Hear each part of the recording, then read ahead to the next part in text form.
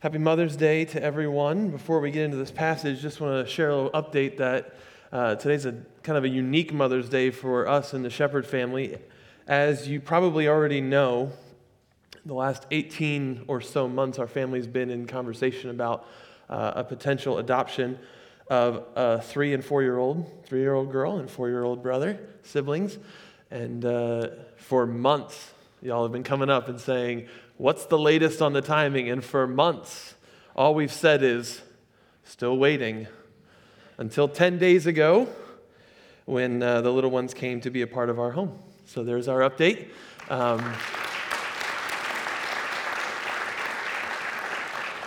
We are thrilled about that. It isn't a finalized adoption, so right now we're in placement and just kind of doing the work of being together as much as possible as a family to help gel and just build that connection together. So if I'm a little scattered, ask for your grace on that, all right? Appreciate that. We are sleeping, I think. I can't remember. No, we're doing fine. We're doing great, but honestly, I just want to say thank you for all the times that the many of you that have come and said, hey, we are praying for you guys, and we believe that. We knew that when you said it, you weren't lying, but the reality of what the Lord has been doing in His hand in our lives over the last 10 days, and even before that, has just been so evident that you have been praying for us and caring for us. So we're so thankful for your involvement in that way, and ask you to keep doing that. Please don't stop. This was the start of a journey for us, so look forward to one day being able to do the parent-child dedication with these two little ones as well, but not today. Not today. This morning, we are jumping back into a series that we started a couple of weeks ago called Blank Check, A Generous Life. Because really, generosity is meant to mark the life of a Christian, and this is more than just our finances. You heard this a couple of weeks ago. The generosity is a posture of surrendering our lives to the Lord. It's as if our lives are a check, right? And normally the last thing you do on a check is sign your name.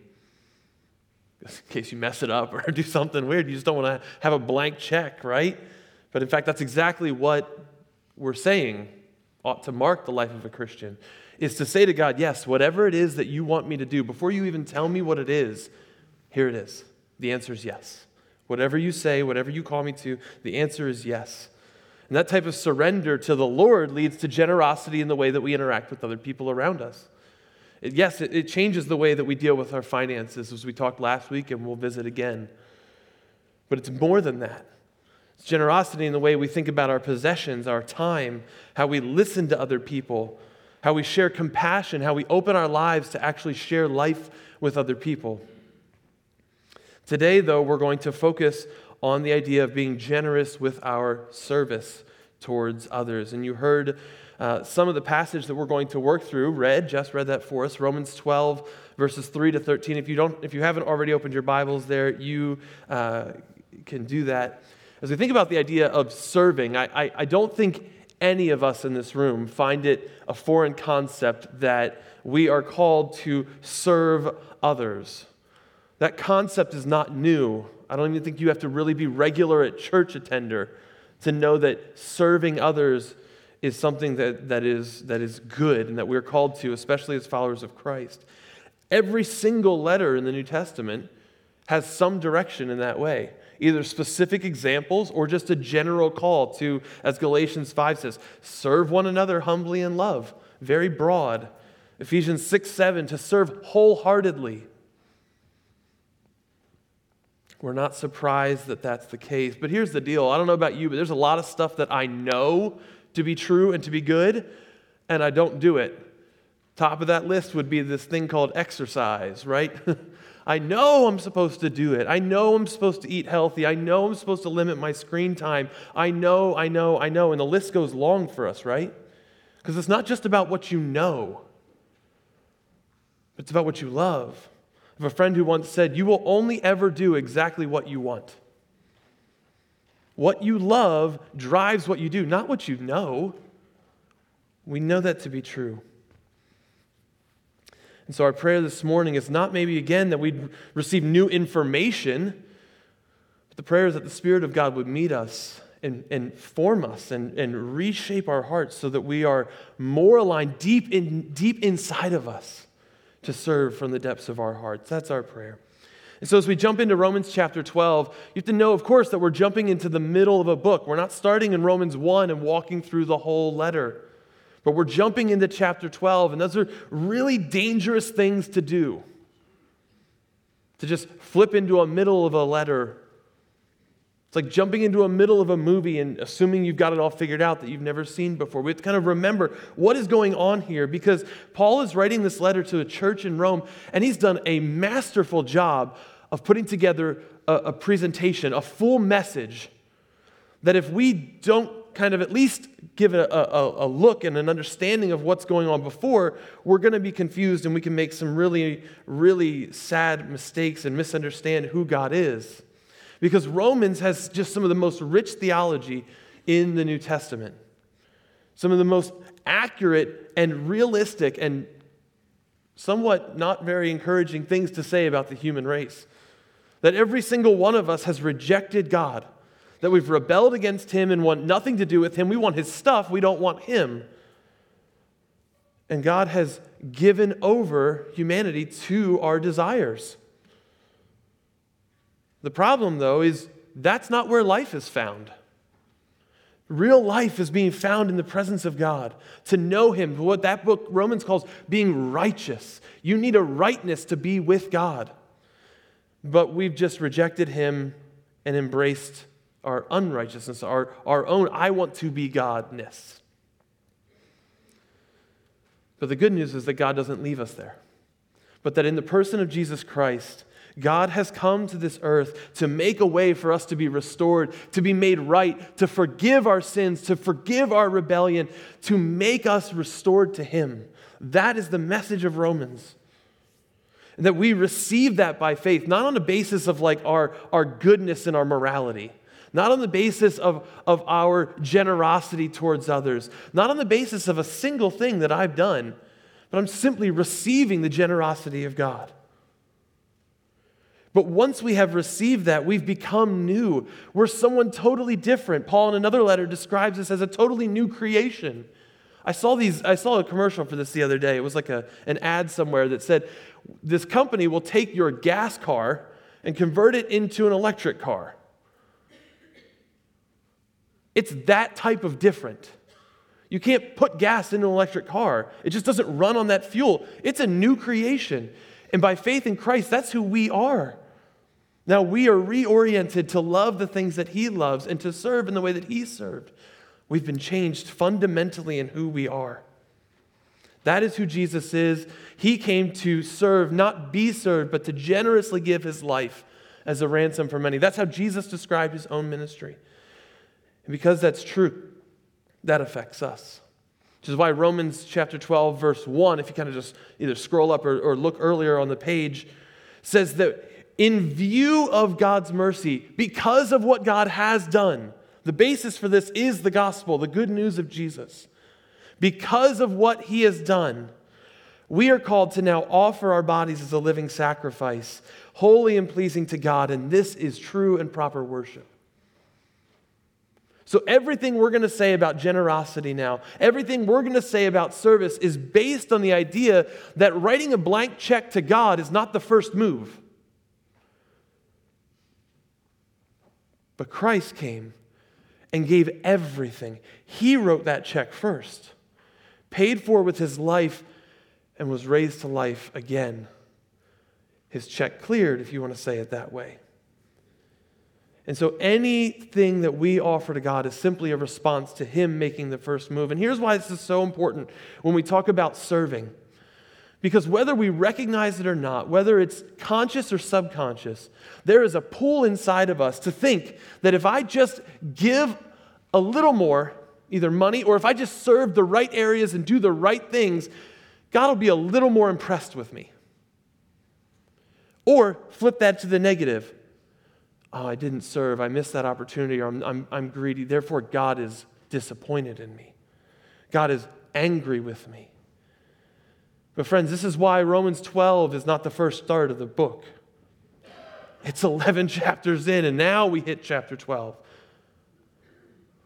That the Bible tells us the good news of Jesus is that there is not a single thing you could serve, there is not a single gift you could give, there is not a dollar sign, there is no amount of generosity that you can practice that will make God more impressed with you.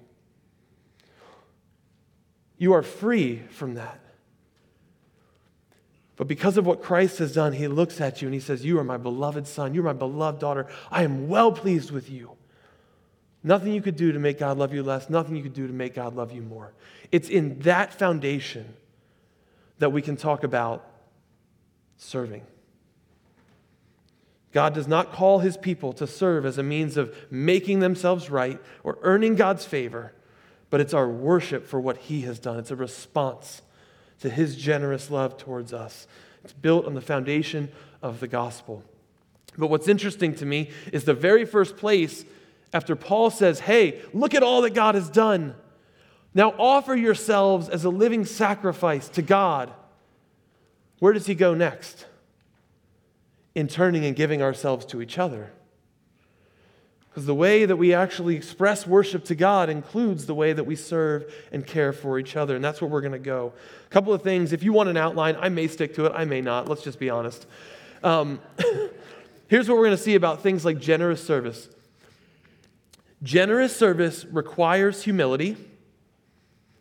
It embraces our dependence.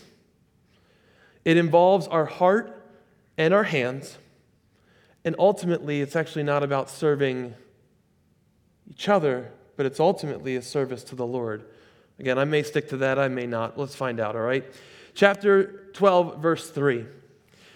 For by the grace given to me, this is the Apostle Paul talking as he's using his gift of grace as an apostle. Paul called to be an apostle of Jesus Christ.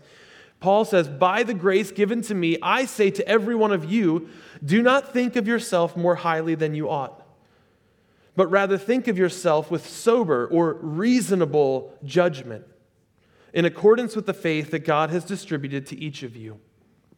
If we just pause there for a second and realize what's amazing about Paul's starting this conversation about serving and giving ourselves to one another is he actually starts internally, doesn't he? He starts in our hearts. This is a call to humility. If you've been with us for the last month, you're noticing this is a theme here, isn't it? We talked about it Palm Sunday. We talked about it 2 weeks ago when we started this conversation on generosity. Is that generosity and humility are so deeply and intimately connected, you cannot separate them. Humility is the key to living a generous life. Because humility is not thinking too highly of yourself, remember this, but it's also not thinking less of yourself. It's thinking of yourself less. In other words, if you're thinking too much of yourself, we might call that pride, and let's just say that's anti-humility. If you're thinking less of yourself or this low self-worth, you have to say it like Eeyore, right? Oh, bother, right? I have nothing. I'm no one. That's false humility. Because at the center of that thought is still you. But generous serving, or really generosity in general, requires humility, which is a freedom from not having to think about me at all anymore. But I'm free to think about you and your needs, and how can I serve and bless you? These two, pride and this kind of low self-esteem, they're enemies of being generous with our service. And here's why.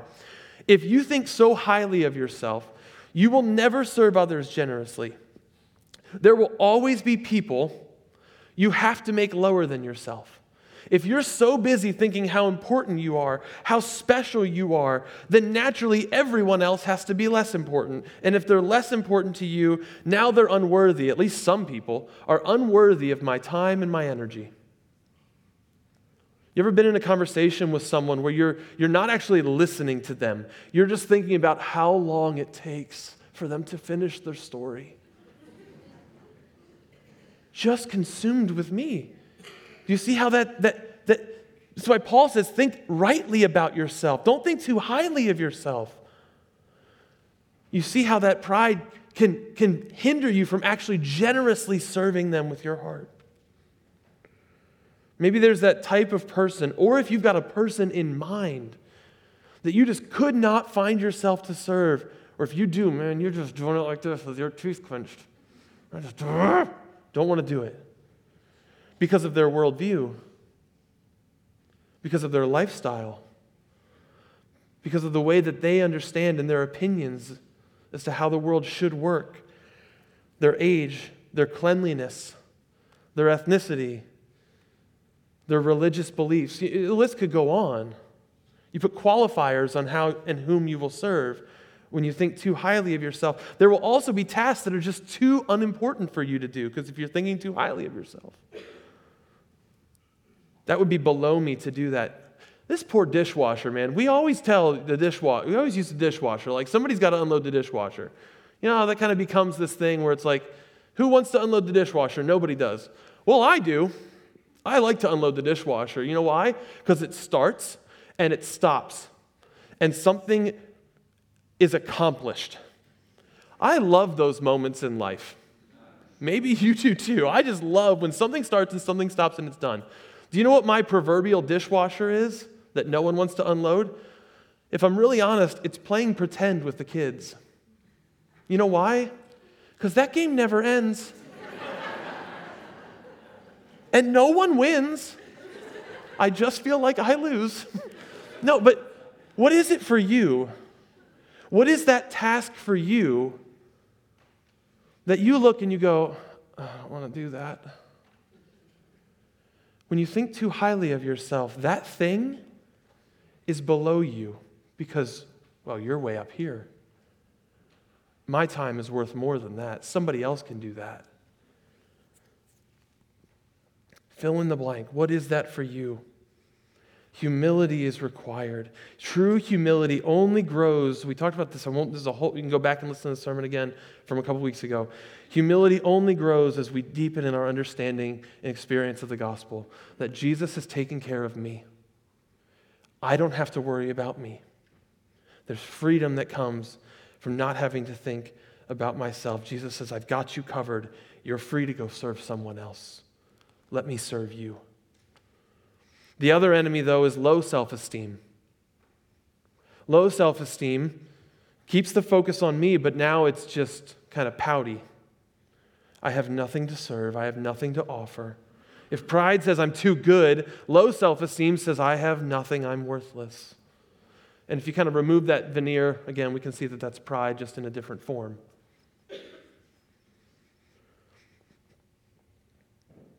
That's why I think it's important to go into verse 4, because Paul's going to address that idea, and he's going to do it by talking about one of his favorite metaphors to describe Christians, to describe the church, and that is a body. Follow with me in verses 4 through 8. For just as each of us has one body with many members, many parts, and these members do not all have the same function, so in Christ, as Christians, right, we, though there are many, form one body, and each member belongs to all the others. We have different gifts according to the grace given to each of us. If your gift is prophesying, then prophesy in accordance with faith, with your faith. If it is serving, then serve. If it's teaching, then teach. If it's to encourage, then give encouragement. If it's giving, then give generously. If it's to lead, then do it diligently. If it's to show mercy, do it cheerfully. Such a rich metaphor. Paul comes back to this over and over again in other letters. And it's such a rich metaphor. But in this passage, I just want to focus in on the idea of interdependence. You catch that phrase in there. Each member belongs to all the others. Reciprocity. You need me. You need us. And I need you. Here's what I mean. No matter how great you are, no matter how gifted you are, no matter who you are, God has not made you self-sufficient. He did not create you so you could do life by yourself. There's a book by a woman named Veronica Roth. It's called Divergent. It's this whole series, and you may hate it, whatever. They made movies and books out of it. It's dystopian fiction. What's interesting about it is they divide all the groups of people according to their gifts, and they kind of segment them off. And there's these groups of people that are divergent, meaning they're gifted in all the areas. And when I heard that story, everything in me was like, I want to be divergent. I want to be self-sufficient. I want to have it all together. I want to not just be this little bit. I want to be everything. And that's just the human nature, to try to pretend that we're self-sufficient. Because in reality, there isn't a single divergent person in this room. God has made you and created you so that you need others. Dependence on one another. I had a friend tell me the other day, she said, I just want to give you permission to take off the cape and not pretend to be Superman. Do you know how much freedom that gave me? Good, I can stop pretending. Because no matter how hard I try, I'm not flying. I'm not leaping over buildings in a single bound. And clearly, we've already talked about exercise, so let's just skip that one. But it requires us to have a right view of ourselves. It also means that we have to put ourselves in a place where others can serve us. See, we often, when we talk about serving generously, we forget to also touch on the fact that you need to receive generously. Do you have a hard time allowing someone else to serve you? Or are you willing to receive someone else's service? Not only do you need everyone else, but everyone else needs you. You see all those gifts that are listed there. Christ has given to every one of his children gifts. Among the many things at the moment when you look to Christ in faith, among the gifts of forgiveness and being adopted as children of God, and on the list goes, innumerable benefits and blessings. Among them is that the Spirit of God supernaturally gives every believer a gift to be used to lift up and exalt Jesus and to serve the body of Christ. And they're all very different, just like we saw. Many members, just use your own bodies. You understand, I don't have to use that example much. Your body's parts do different things, but they all work together for the same common goal. All were given, as 1 Corinthians 12 says, a manifestation, a visible display of the Spirit inside of you that is used for the common good. Given by the same Spirit for the same goal. And this is why there's a couple things we got to talk about with this. Because if they're all working toward the same goal, then can I tell you what church life is not? It is not a competition. I just feel like we need to say that. Because it's so easy to look at someone else and go, I do that better than them. Or, oh, look at them using their gifts again, showing off. And it just kind of oozes envy and jealousy. And if I'm the only one in the room, then I'll just keep preaching to myself on that one. But if there's any competition in the church, it actually comes later on in verse 10. The NIV says, honor one another above yourselves, but I really like how another translation says it, which is, outdo one another in showing honor. If there's a competition in the church, it's not to see who can be the best with their gifts and make sure your gifts are more honored than somebody else's. It's actually the opposite. How can I honor that person? Outdo one another in showing honor. Not in a way that makes me look good because I'm better at showing honor, but honestly just honors them. See, there is no such thing as a not gifted Christian. If you go back into verse 3, you see that Paul is writing to everyone who is among you. He's really clear. To each one of you. If you are a Christian here today, you have something that we need. There are no exceptions. There are no super Christians. Every believer has been given a visible manifestation of the Spirit to use for the benefit of the church. That's in addition, by the way, to the natural draw that you have, the natural personality and gifts. And some of you are incredible cooks, and I can tell you why from the last couple of years. Many of you have brought meals to us. Some of you just love to just do practical things. You have certain hobbies. You have certain disposition. God has crafted you and created you uniquely.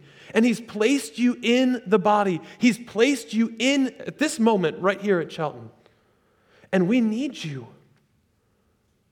And for you to sit back and go, well, I don't have anything to offer, it's a lie from hell that wants you to feel like you have nothing to give to anyone else. Now, you may not have found that area yet. You may not have really unearthed what that is, how God has created you, but He has gifted you. One of the things that is so dangerous to our understanding of serving is the idea of professionalism in our culture. There are very few DIY things anymore. We just hire everybody to do everything because everybody's specialized and professional. And there are certain things you should probably do that with.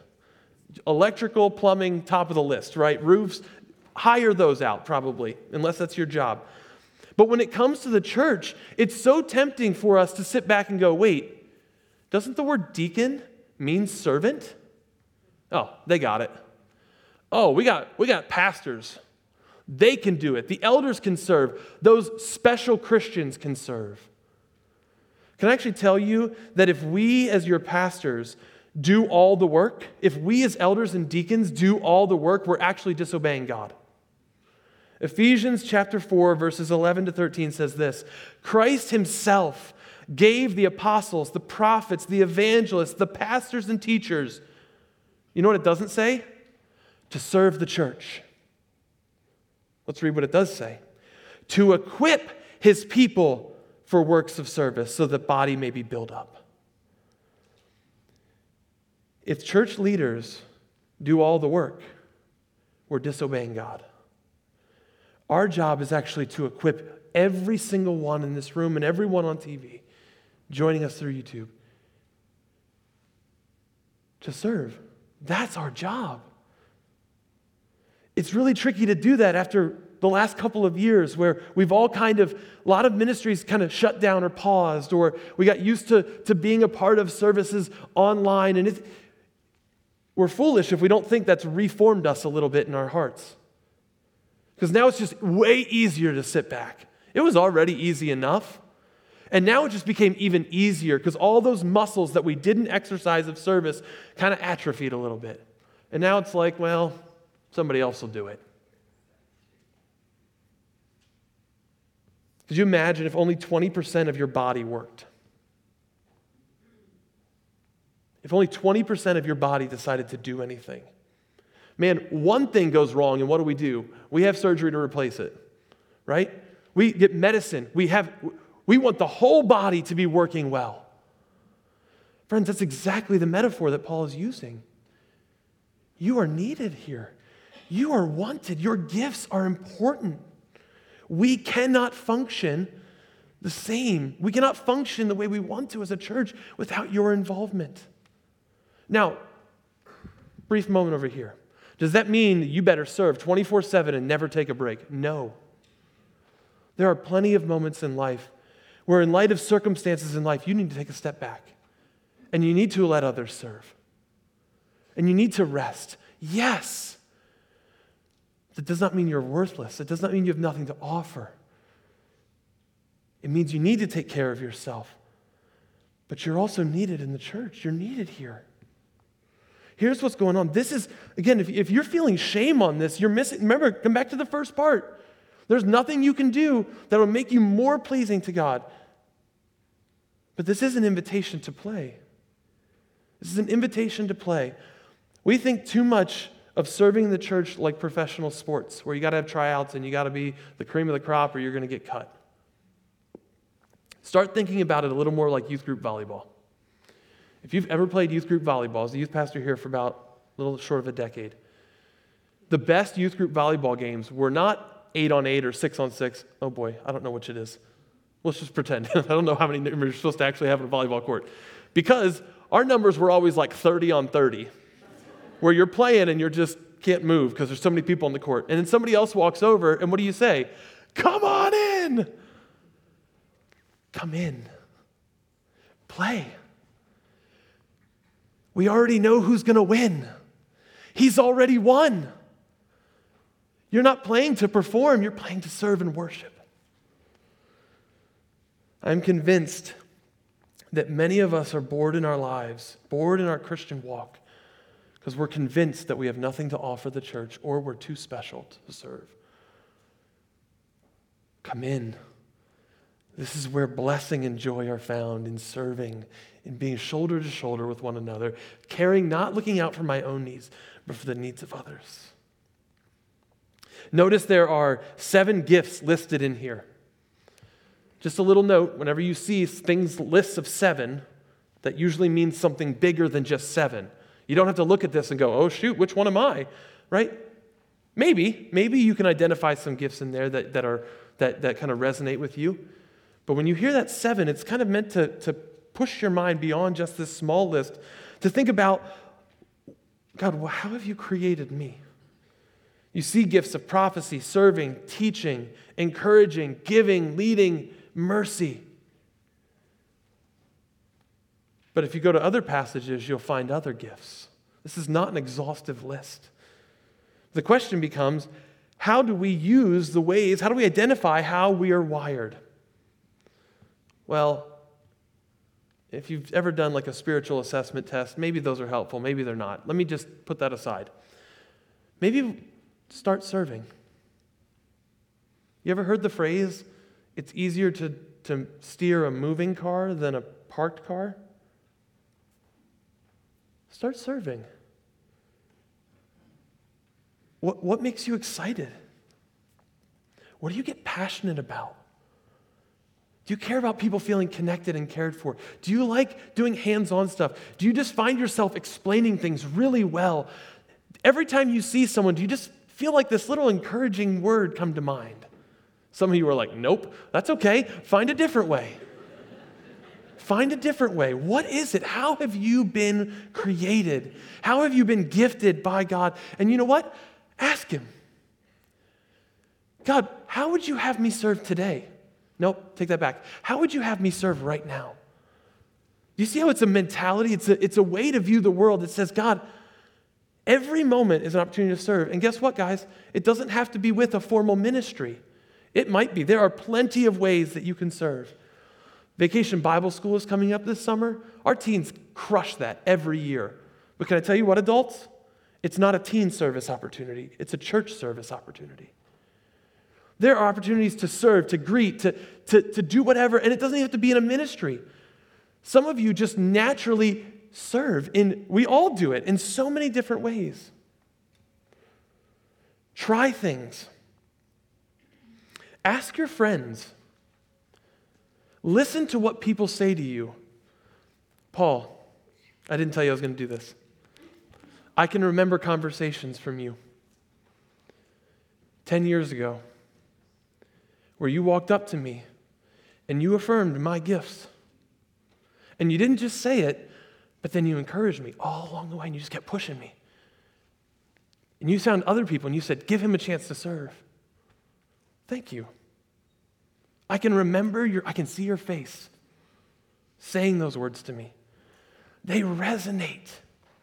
If you've ever had someone do that with you, you know how that just brings life into you. When we affirm one another's gifts. Maybe you should try that today with someone. How will you affirm someone else's gifts and encourage them to use the way and serve the way that God has given them? Now, some of you look and you think, I know where I'm wired. And this is so easy for you to say. Mr. Standing on the stage and everybody sees you and your gifts are maybe more public, but nobody recognizes me. Nobody sees me. I can guarantee you at least one does. I can guarantee you moms who are at home with kids who get absolutely no thanks. Parents, those of you who serve behind the scenes so that literally no one sees you serving. But that's just how God's created you. Listen to what Paul says in 1 Corinthians 12. He says, the eye can't say to the hand, he's using the body metaphor again, one person who has one gift cannot say to another person with another gift, I don't need you. The head can't say to the feet, I don't need you. On the contrary, those parts of the body that seem to be weaker are indispensable. And the parts that we think to be less honorable, we treat with special honor. He's talking about our physical bodies. And the parts that are unpresentable are treated with special modesty, while our presentable parts need no special treatment. But listen to this. But God has put the body together, and He gives greater honor to the parts that lack it. If you feel like no one sees you, the Lord Jesus looks at you and says, I see you. I see you. And ultimately, isn't that what we're doing anyways? Here's the beautiful thing about Christian service. It's not even for us. It's not for me. It's ultimately, as we see in verse 11, serving the Lord. As Ephesians 6 says, serve wholeheartedly as if you were serving the Lord, not people. Because it all depends. You would do anything if the right person asked you to. What if the King of the universe looks at you and says, will you go serve your family by cleaning up after the dog in the yard? If Jesus asked you to do it, would you do it? Would you empty the dishwasher for Jesus? Or would you empty the dishwasher, whatever that stands for proverbially in your world? Would you get on the floor and play pretend with your toddlers if Jesus asked you to? Would you stand at the door and greet people with a smile on Sunday mornings if Jesus asked you to? Would you cook that meal? Would you listen quietly with empathy and compassion? Would you file that report for your coworker if Jesus asked you to? I heard a pastor recently use this illustration. He said, every single one of us wants to know that our service is going to be fruitful. Every single one of us wants to know that our service is going to be more like the boy with the 5 loaves and 2 or 3 fish, where what we give to God is just multiplied to everyone, feeds thousands of people.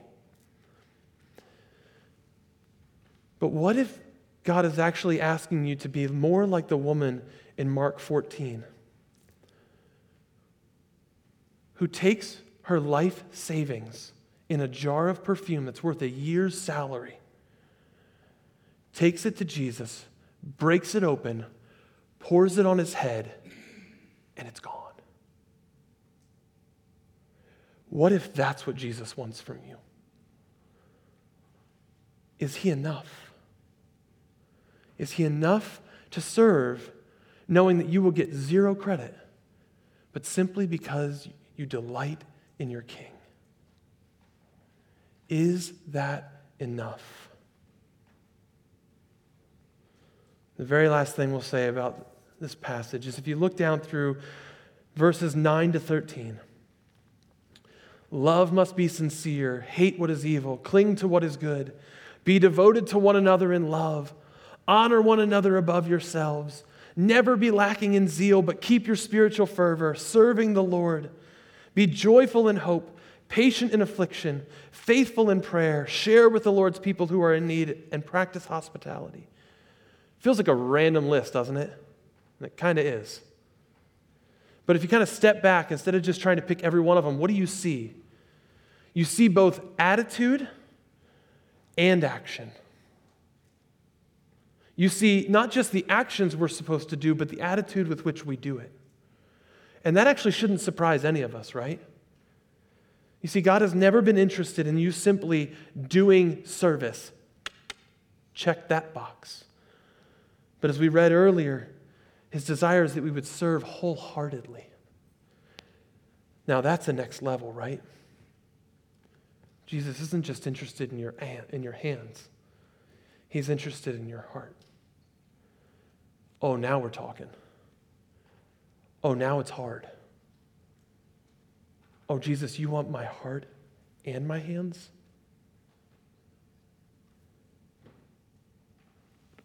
What do I do when I don't want to give you either? Or I just do the hands with no heart? Do you know what you do? You go to Jesus and you tell Him that. And here's why. On the night before Jesus was betrayed, Jesus, embodying what He's done through His whole life, takes off His outer garments, He puts a towel around his waist and he assumes the position of the lowest servant. And he washes his disciples' feet. And then he says to them, as I have set this example for you, you should go and do the same.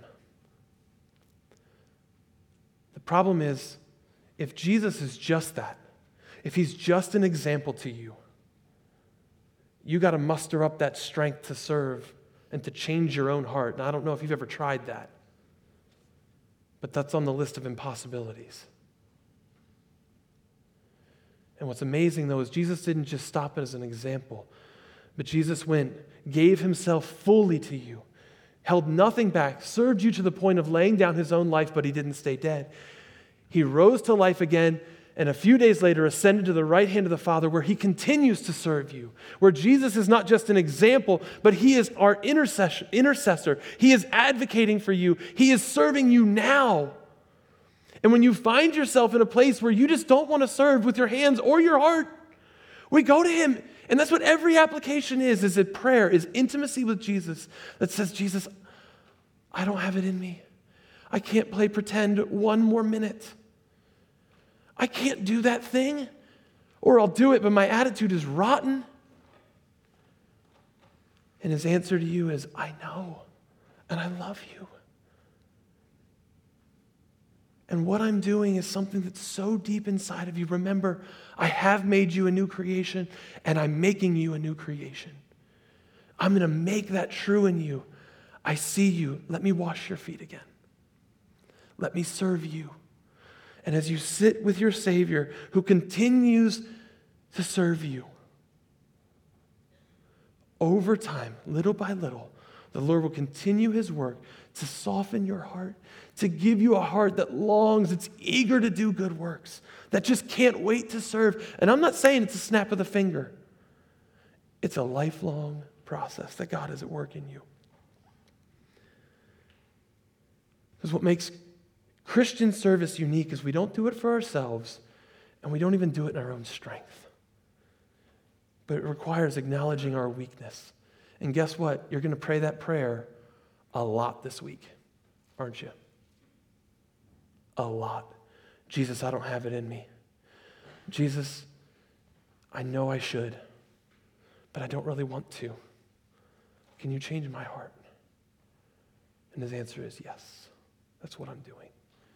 And what's beautiful is what's at stake in this is, as Jesus says after he washes his disciples' feet, he says, love one another in the same way I've loved you. And it's by this love that the world will know that you are my people.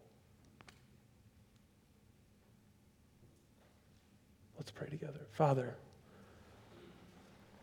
left to ourselves, we are not generous with our service. We are all about serving us. But you have made us a new creation.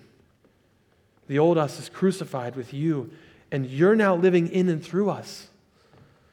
Keep up your work, Lord. Soften our hearts. Give us eyes to see the needs of those around us, opportunities where we might jump in and serve. Help us to see the ways that you've gifted us and created us so that we might be willing to serve. Give us humility of heart to think about someone other than us. Give us faith to believe that, God, you have taken care of us, and Jesus, you are serving us now.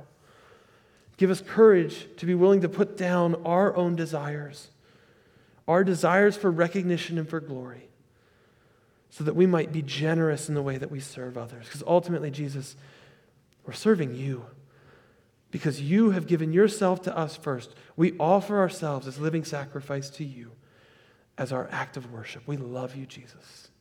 We pray this in your name.